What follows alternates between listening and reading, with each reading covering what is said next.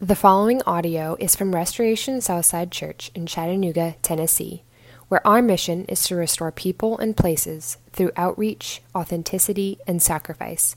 For more information, visit restorationsouthside.org. Jesus began to do and teach until the day when he was taken up, after he had given commands through the Holy Spirit to the apostles whom he had chosen. He presented himself alive to them after his suffering by many proofs, and appearing to them during 40 days, and speaking about the kingdom of God. And while staying with them, he ordered them not to depart from Jerusalem, but to wait for the promise of the Father, which, he said, "You heard from me, for John baptized with water, but you will be baptized with the Holy Spirit, not many days from now." So when they had come together, they asked him, "Lord, will you at this time restore the kingdom of Israel?" He said to them, "It is not for you to know times or seasons that the Father has fixed by his own authority, but you will receive power when the Holy Spirit has come upon you, and you will be my witness in Jerusalem and in all Judea and Samaria and to the ends of the earth." And when he had said these things, as they were looking on, he was lifted up, and a cloud took him out of their sight. And when they were gazing into heaven as he went, behold, two men stood by them in white robes and said, "Men of Galilee, why do you stand looking into heaven? This Jesus, who is taken up from you into heaven, will come in the same way as you saw him go into heaven." When the day of Pentecost arrived, they were all together in one place. And suddenly there came from heaven a sound like a mighty rushing wind, and it filled the entire house where they were sitting. And divided tongues as of fire appeared to them, and rested on each one of them. And they were all filled with the Holy Spirit, and began to speak in other tongues as the Spirit gave them utterance. Now there were dwelling in Jerusalem Jews, devout men, from every nation under heaven. And at this sound, the multitude came together, and they were bewildered, because each one was hearing them speak in his own language. And they were amazed and astonished, saying, "Are not all these who are speaking Galileans? And how is it that we hear, each of us in his own native language? Parthians and Medes and Elamites and the residents of Mesopotamia, Judea and Cappadocia, Pontus and Asia, Phrygia and Pamphylia, Egypt and the parts of Libya belonging to Cyrene, and visitors from Rome, both Jews and proselytes, Cretans and Arabians. We hear them telling in our own tongues the mighty works of God." And all were amazed and perplexed, saying to one another, "What does this mean?" But others mocking said, "They are filled with new wine." But Peter, standing with the 11, lifted up his voice and addressed them. "Men of Judea, and all who dwell in Jerusalem, let this be known to you, and give ear to my words. For these people are not drunk as you suppose, since it's only the third hour of the day. Men of Israel, hear these words. Jesus of Nazareth, a man attested to you by God with mighty works and wonders and signs that God did through him in your midst, as you yourselves know. This Jesus, delivered up according to the definite plan and foreknowledge of God, you crucified and killed by the hands of lawless men. God raised him up, loosing the pangs of death, because it was not possible for him to be held by it. Let all the house of Israel therefore know for certain that God has made him both Lord and Christ, this Jesus whom you crucified."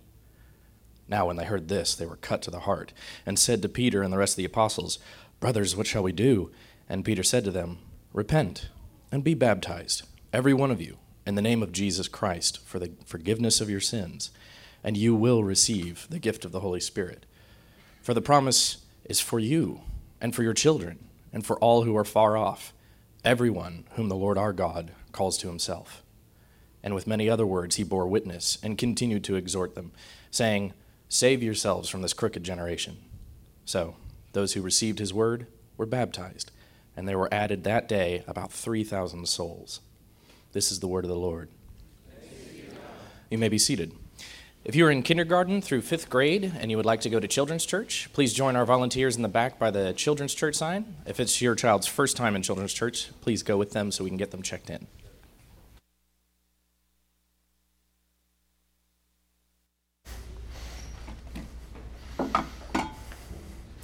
Not only does Jacob have a good reading voice, it is also his birthday, so make sure you tell him happy birthday. My name is Mark. I'm on staff here at Restoration, and we are so glad to have all of you with us. We are starting a new sermon series this morning in the New Testament book of Acts. Acts was written by Luke. Luke also wrote the Gospel according to Luke. And if his Gospel was all about who Jesus is and what he did and what he taught, kind of in a nutshell, the good news that King Jesus has ushered in his kingdom, and even though every man and woman has gone against God, Jesus lived the life we should have lived. He died the death we should have died. And by faith in him, you can be a part of his kingdom. This is kind of the sequel to that gospel, right? That's the good news. The sequel is all about the spread of that gospel and the spread of the kingdom. And as the good news goes out through men and women bearing witness to what they saw and experienced, right? It's men and women bearing witness to that gospel. And so we've named this sermon series, Can I Get a Witness?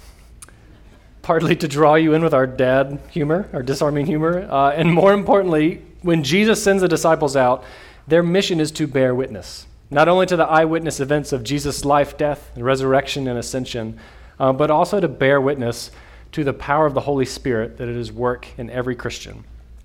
Jesus says in Matthew 28, says, I want you to go and make disciples of all nations, baptizing them and teaching them. And Christianity claims that faith comes from hearing the good news. Initially from those eyewitness accounts saying, we saw Jesus do this. Jesus taught us this. We saw him rise from the dead. We saw him ascend into heaven. And now, today, it's through God's word, the inspired accounts of those eyewitness accounts.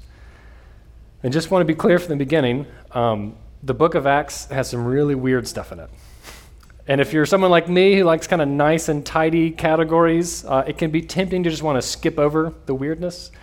Like once you have your theological categories, you want to put like Pentecost in one and spiritual gifts and some of these crazier miracles and just kind of keep going.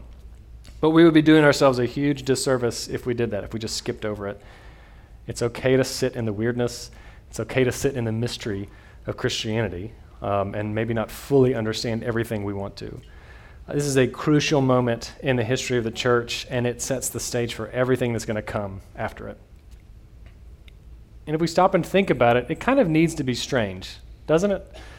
Like so much of the messaging you hear today is, all your problems, your biggest problems are all outside of you. They're all out there, whether it's the education system or the former president or the current president or the future president or the housing market or the job market, which all of those are anxiety-inducing if you spend more than 10 seconds thinking about them. The message you keep on getting is your biggest problems are out there and the solution is inside you. Just find your truth, be true to yourself. So long as you don't hurt anybody, you do you. And maybe you hear that message and you like that message. Maybe that's comforting and that sounds good to you. But what I want to pitch at you is that Christianity claims that the exact opposite is true. Christianity says that our biggest problem is us, and outside help has to come in to save us. In the words of the modern theologian Taylor Swift, it's me. Hi, I'm the problem. It's me. And the book of Acts is going to be strange, right? Because it's the historical account of God and the Holy Spirit dwelling with his people and not only changing them, but empowering them to bear witness to the beauty and the truth of the gospel. Our biggest problem isn't outside of us, it's what's inside of us. And it's only through God coming from the outside in, doing a work in our hearts, that we can be redeemed and restored and forgiven. And we think about it. If your biggest problem in life is out there, it's other people, it's your boss or your parents or your teachers or your coworkers, you don't really have any control over that, do you? You can't really do a whole lot to change that. But if your biggest problem is you and what goes on inside of you, and the promise of the gospel is that God is able and willing to change you, that's something you can have hope in, isn't it? Right? If you have tried everything else and looked everywhere else and other people to help you and fix you for hope and change, and you haven't found it yet, what if the gospel's true? And if it is true, doesn't it make sense that it would be unlike anything else this world has ever seen? And so as we go through Acts, just keep in mind that it would be weird if it weren't weird. So embrace the weirdness. With that weird intro, let me pray, and we'll jump in. Father, we thank you so much for your word. We thank you for this historical account of something that happened 2,000 years ago and is so prevalent and so meaningful for us today. So by the work of your Holy Spirit, would you help us to see you clearly and see ourselves clearly? We ask this in Jesus' name. Amen. If you were to look back throughout the Old Testament, God shows up many, many times. And usually whenever he shows up, it's in some form of fire. So you think about whenever God leads the Israelites out of Egypt, out of slavery, he leads them at night as a pillar of fire and smoke by the day. When God makes a covenant with Abraham, he comes as like a flaming torch, a smoking incense thing. Probably the most famous time God appears is with Moses. Moses is wandering around in the wilderness, and he sees what? Oh man, y'all are still asleep. A burning bush, everybody said together. It's the entire bush is on fire, but somehow it's not being consumed. And more on that in a second. The point being that for centuries, God's presence is made known by fire. And whenever God's presence shows up in the Old Testament, best case scenario, people fell on their faces as though dead. Worst case scenario, some of them actually died because they came too close to the presence of God. Look back at verses 1 through 3. It says, when the day of Pentecost arrived, they were all together in one place. And suddenly there came from heaven a sound like a mighty rushing wind, and it filled the entire house when they were sitting. And divided tongues as of fire appeared to them and rested on each one of them. You see what's going on here at Pentecost then? All right, God's presence isn't just at certain points in redemptive history. God's presence is now with every single Christian. Right, God's presence, he's made it known that everybody who follows Jesus, they're now a burning bush, in a sense, where God's presence is with them, but you're not obliterated because of your sin. It's beautiful. Pentecost, when after Jesus ascends and the Holy Spirit descends, the presence of God that used to be a near-death experience or had to be contained behind this huge, thick curtain in the tabernacle so nobody would get too close, it's now come into everyone who follows and trusts Jesus. Everyone. Right? Notice the all-inclusive language here. Verse 1, they were all together in one place. Verse 3, tongues of fire appeared to them and rested on each one of them. In verse 4, they were all filled with the Holy Spirit. We're in the middle of nominating men and women to be leaders in our church now, to be officers on the care team and serve team. And these are spiritually mature men and women who love Jesus, and they've been equipped and called to lead. And we have some amazing people to do that, and I hope everybody knows that those aren't like super Christians. I mean, they've been called to do it, but it's not like the super Christians get the Holy Spirit and everybody else kind of has to fend for themselves. Through faith in Jesus, you receive the Holy Spirit, full stop. In our passage, there are a lot of people in the house, and the apostles were the most set-apart people in history, right? Jesus handpicked each one of these people. He lived with them for 3 years. He taught them. And so if ever there were like 12 super Christians, it was these guys. And yet, the Holy Spirit comes to everyone, not because of the amount of faith they had, not because of their history, like they didn't do certain things. The Holy Spirit comes to those based solely on the object of their faith, which is Jesus. You put your confidence and your trust in Jesus, you get the Holy Spirit. Look back at that first part of verse 4. It says, and they were all filled with the Holy Spirit. What does it mean to be filled with the Holy Spirit? Think back to when Jesus was baptized, right? He's baptized, the Holy Spirit descends like a dove, and then what does the Father say? He says, this is my beloved Son, with whom I'm well pleased. Do you know that if you consider yourself a Christian this morning, that God says that to you? He says, you are my daughter, and I am well pleased with you. You are my son, and I am well pleased. In the book of Romans, Paul calls us fellow heirs with Christ. Right? By faith of Jesus, we are adopted into the family of God. And part of what the Holy Spirit does is comfort you and press this reality of the gospel into your heart so that you don't just know it, but you feel it and you live it. Paul says in Romans 8 that it's by the Spirit that we are able to cry out to God, Abba, Father. We see him as a father figure. In other words, the Holy Spirit enables you to experience what is already true about you if you're in Christ. We're going to talk a lot about the Holy Spirit in the sermon series. We can't cover all of it today. But if that part is what goes on internally when you receive the Holy Spirit, comfort, assurance of forgiveness and salvation, assurance of God's love, the affection that God has for you forever. If that's what the Spirit does internally, what does it look like on the outside? Well, from our passage, it kind of looks like you're drunk, right? It says, verse 13, when everybody breaks out speaking and understanding each other in different languages, it says that some people were mocking them, saying they're filled with new wine. And Paul's going to talk about this later in Ephesians 5. He'll say, don't be drunk with wine, but be filled with the Spirit. So there's some connection between being filled with the Spirit and seeming like you're drunk. What does that mean? What's the connection? One of the best explanations I've heard of this is from a guy named Martin Lloyd-Jones. He was a pastor in the 1900s. I think he died in the 80s. But brilliant theologian, pastor, writer. He's also a medical doctor. Just a brilliant guy. And he says, when you're drunk, you think you can do anything. Right? He says alcohol is a depressant and kind of just suppresses your inhibitions. It takes away your fear. Right? You think you can dance when you have a couple drinks. You think you can go talk to that person and not have a panic attack. When you're drunk, you have less fear because you have kind of a diminished view of reality. When you're filled with the Holy Spirit, on the other hand, you still have less fear, but it's because you have a heightened view of reality. Right? In other words, the Spirit helps you see things as they truly are.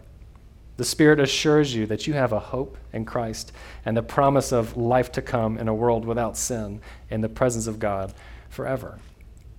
Does that make sense? Like, you don't have fear when you're drunk because you have a less clear view of reality, and you don't have fear when you're filled with the Holy Spirit because you have a greater, clearer view of reality. You know that Jesus has ascended into heaven. I love that we read the Apostles' Creed this morning. We don't typically do that, but I love it. Jesus ascended into heaven. He's sitting next to the Father, and he is interceding on your behalf. You know you're forgiven. You know you're accepted by the one who has ultimate authority and power in this universe. You have no fear because you know that even the terrible things of this world will one day be put to right. In Christ, you're filled with the Spirit. You can have what Tim Keller calls this joyful fearlessness. I love that, a joyful fearlessness. It's not a dumb, unthinking lack of fear because your brain's kind of fuzzy and depressed. It's this joyful lack of fear because you know that you're a child of God. He's promised to make all things right and all things new. So going back to our passage, the men and women who receive the Holy Spirit, they start fearlessly sharing the gospel and telling people about the kingdom of God, even though that's what Jesus was crucified for just a few weeks before. Like, this is not a safe place to share the gospel. And going forward, these men and women are going to face death. And if they're not killed, they're definitely going to face a loss of kind of social stability and a social status and money.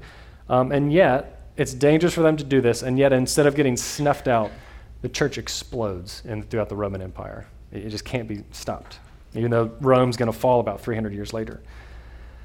Being a witness that endures hardship and loss of social standing, loss of work, particularly in the Roman Empire, loss of life, that's a powerful witness, isn't it? When you don't care what happens in this life, so long as you are faithfully following Jesus, because you know that whatever good things you could experience, whatever good things you could kind of accumulate in this life, it pales in comparison to the inheritance you have in Christ. And likewise, whatever hard and painful things you endure in this life, God promises full and total healing from them. Right? God never tells you just to kind of toughen up and don't feel so deeply the wounds that you feel. He never says that. But he does promise that one day, all of your tears will be wiped away. Every sickness will be healed. Every injustice won't even exist in this kingdom. Death itself will be no more. Amen? Okay, let's talk about the tongues. Verse 4, what in the world is going on here? When it says, they were all filled with the Holy Spirit and began to speak in other tongues as the Spirit gave them utterance. And then in verses 9 through 20, it lists about people from almost 20 different places and different languages and cultures. And verse 11 records the crowd saying, we hear them telling in our own tongues or languages the mighty works of God. Now, when you hear that phrase, speaking in tongues, I'm assuming most of us, a mental image pops in your head immediately. For better or for worse, right? Maybe it's a YouTube of a bunch of people in a church, all kinds of noises going kind of crazy. Or maybe you spend some time in a more Pentecostal or charismatic church. Wherever your mind goes and whatever your experience has been with that, this is actually very different here in Acts 2. And it's even different than other times in Scripture that it talks about speaking in tongues. So in 1 Corinthians 12 and 14, Paul is going to talk about the gift of tongues. And even then, this is just a few decades after Pentecost when he's writing 1 Corinthians. Paul says that there needs to be an interpreter so that people can understand what's going on when people start speaking in tongues. And in 1 Corinthians 14, he says, if someone has a gift of tongues and they start speaking and there's no one there to interpret it, They need to be silent because it's going to cause way too much confusion if people don't understand what's going on. Paul is just assuming that if someone's speaking tongues, there has to be another person interpreting. Do we see then, when the Holy Spirit comes initially and causes these people to speak in different languages, how this is so different in this time? There isn't any confusion at all, is there? Right? Every person who is there is hearing the gospel, hearing Christians spread the gospel in their own language. Please hear this. This is so important. If you forget everything else, just remember this. I'd prefer you didn't forget everything else either, but just hear this. The risen Lord Jesus ascends into heaven. The Holy Spirit descends, indwells every single follower of Christ, comforts them with the assurance of God's love and acceptance and forgiveness towards them, empowers them to share the truth of the gospel. And at this crucial moment in history, it's broadcasted in every language. Right? When the gospel was first preached to the world, it was heard in every single language. You see the implications of that. I want to quote Tim Keller again here because he puts it so well. He says, by a deliberate miracle, God made sure that there was no language and therefore no culture that has precedence over any other in the Christian faith. There's no culture that has pride of place. In other words, because God deliberately had the first time the gospel was shared, preached in every single language around there, there is no one language or no one culture that is the right culture. So important. It's one of the reasons why Sammy and our music team, they sing a song in Spanish every once in a while. Most of you are not fluent in Spanish. A handful of you grew up in Spanish-speaking homes. But as we start to press deeper and deeper into Chattanooga, we want our church to be a reflection of the community around us and the people who are here. We want to be crystal clear, letting people know that the gospel transcends all cultural boundaries. It transcends the majority culture, right? We definitely have a style of worship here at Restoration. Like, I love that I can play my banjo and it's not super out of place, I don't think. But God isn't somehow, worship of God isn't somehow less or it's not somehow deficient if it includes different instruments that you don't like, or it's a different number of songs, or it's longer, shorter, more traditional, more informal. When I was in seminary in Charlotte, North Carolina, my wife and I interned at a church. And the head pastor was African American, the associate pastor is white, and they're buddies in seminary. They wanted to plant a church that's very multicultural, multi-ethnic, and they wanted everybody to be comfortable coming to worship at this church. And I'll never forget, the first time we were there, the music was not my favorite. The first song was A Mighty Fortress Is Our God. I was like, oh, I love this hymn. It was written by Martin Luther 500 years ago. If you've ever heard it over like a huge pipe organ with just like 100-person choir, it's beautiful. That's what I had in my mind. But instead, it was almost like a Jimi Hendrix kind of cover band of A Mighty Fortress Is Our God. And I didn't like it. And I remember telling the pastors afterwards, they're like, hey, what'd you think about it? I was like, well, the sermon was great. I love all this other stuff. I didn't really like the music. And they both got these huge smiles on their faces. They're like, good. You're not supposed to like it. Because they were so careful not to swing one way towards one culture or swing another way towards another culture.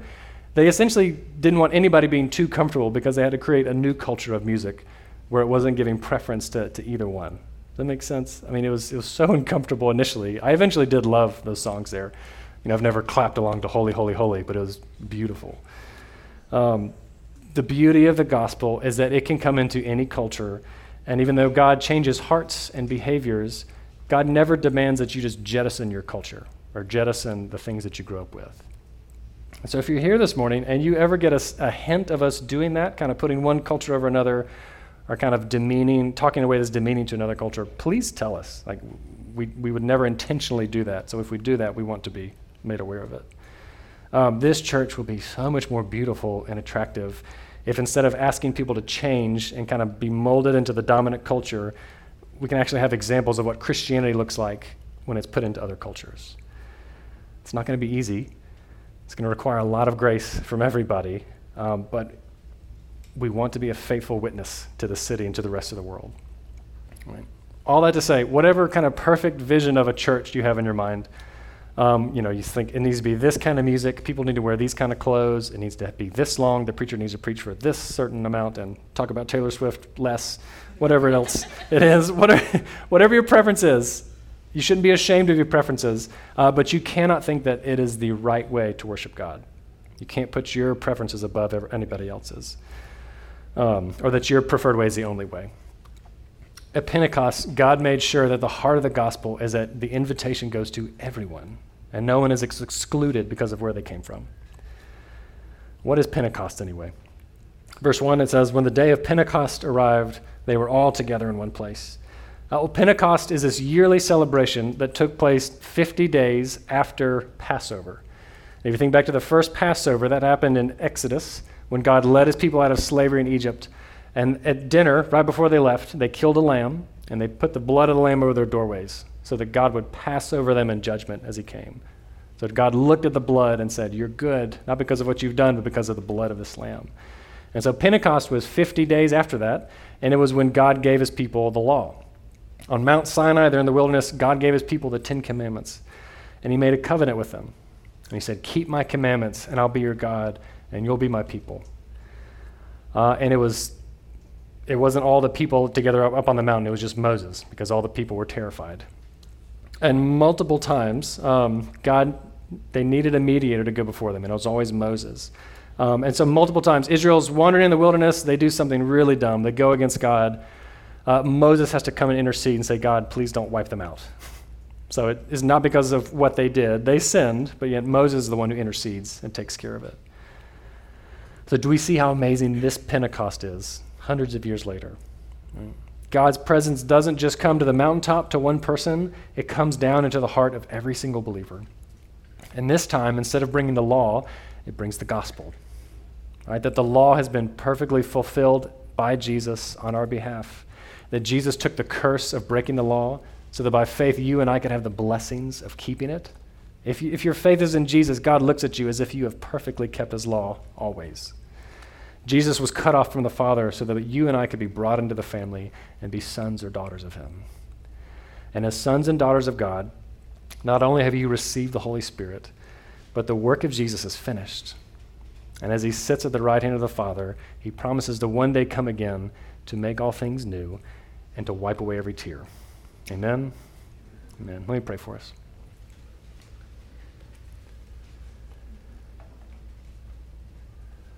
Father, we thank you so much for the good news. It is good news. It is not something that we have earned or anything that we deserve. But you look at us and you come to us and you take care of everything. And so we pray that we would not be complacent in that, but we would know what power we have in us with the Holy Spirit. Power to change, power to break habits, power to love others selflessly and at great cost. Would you help us to live our lives not worried about what we'll lose or gain in this life, but knowing what we have to come in the next. We ask this in Jesus' name. Amen. Power to love others selflessly and at great cost. Would you help us to live our lives not worried about what we'll lose or gain in this life, but knowing what we have to come in the next. We ask this in Jesus' name. Amen.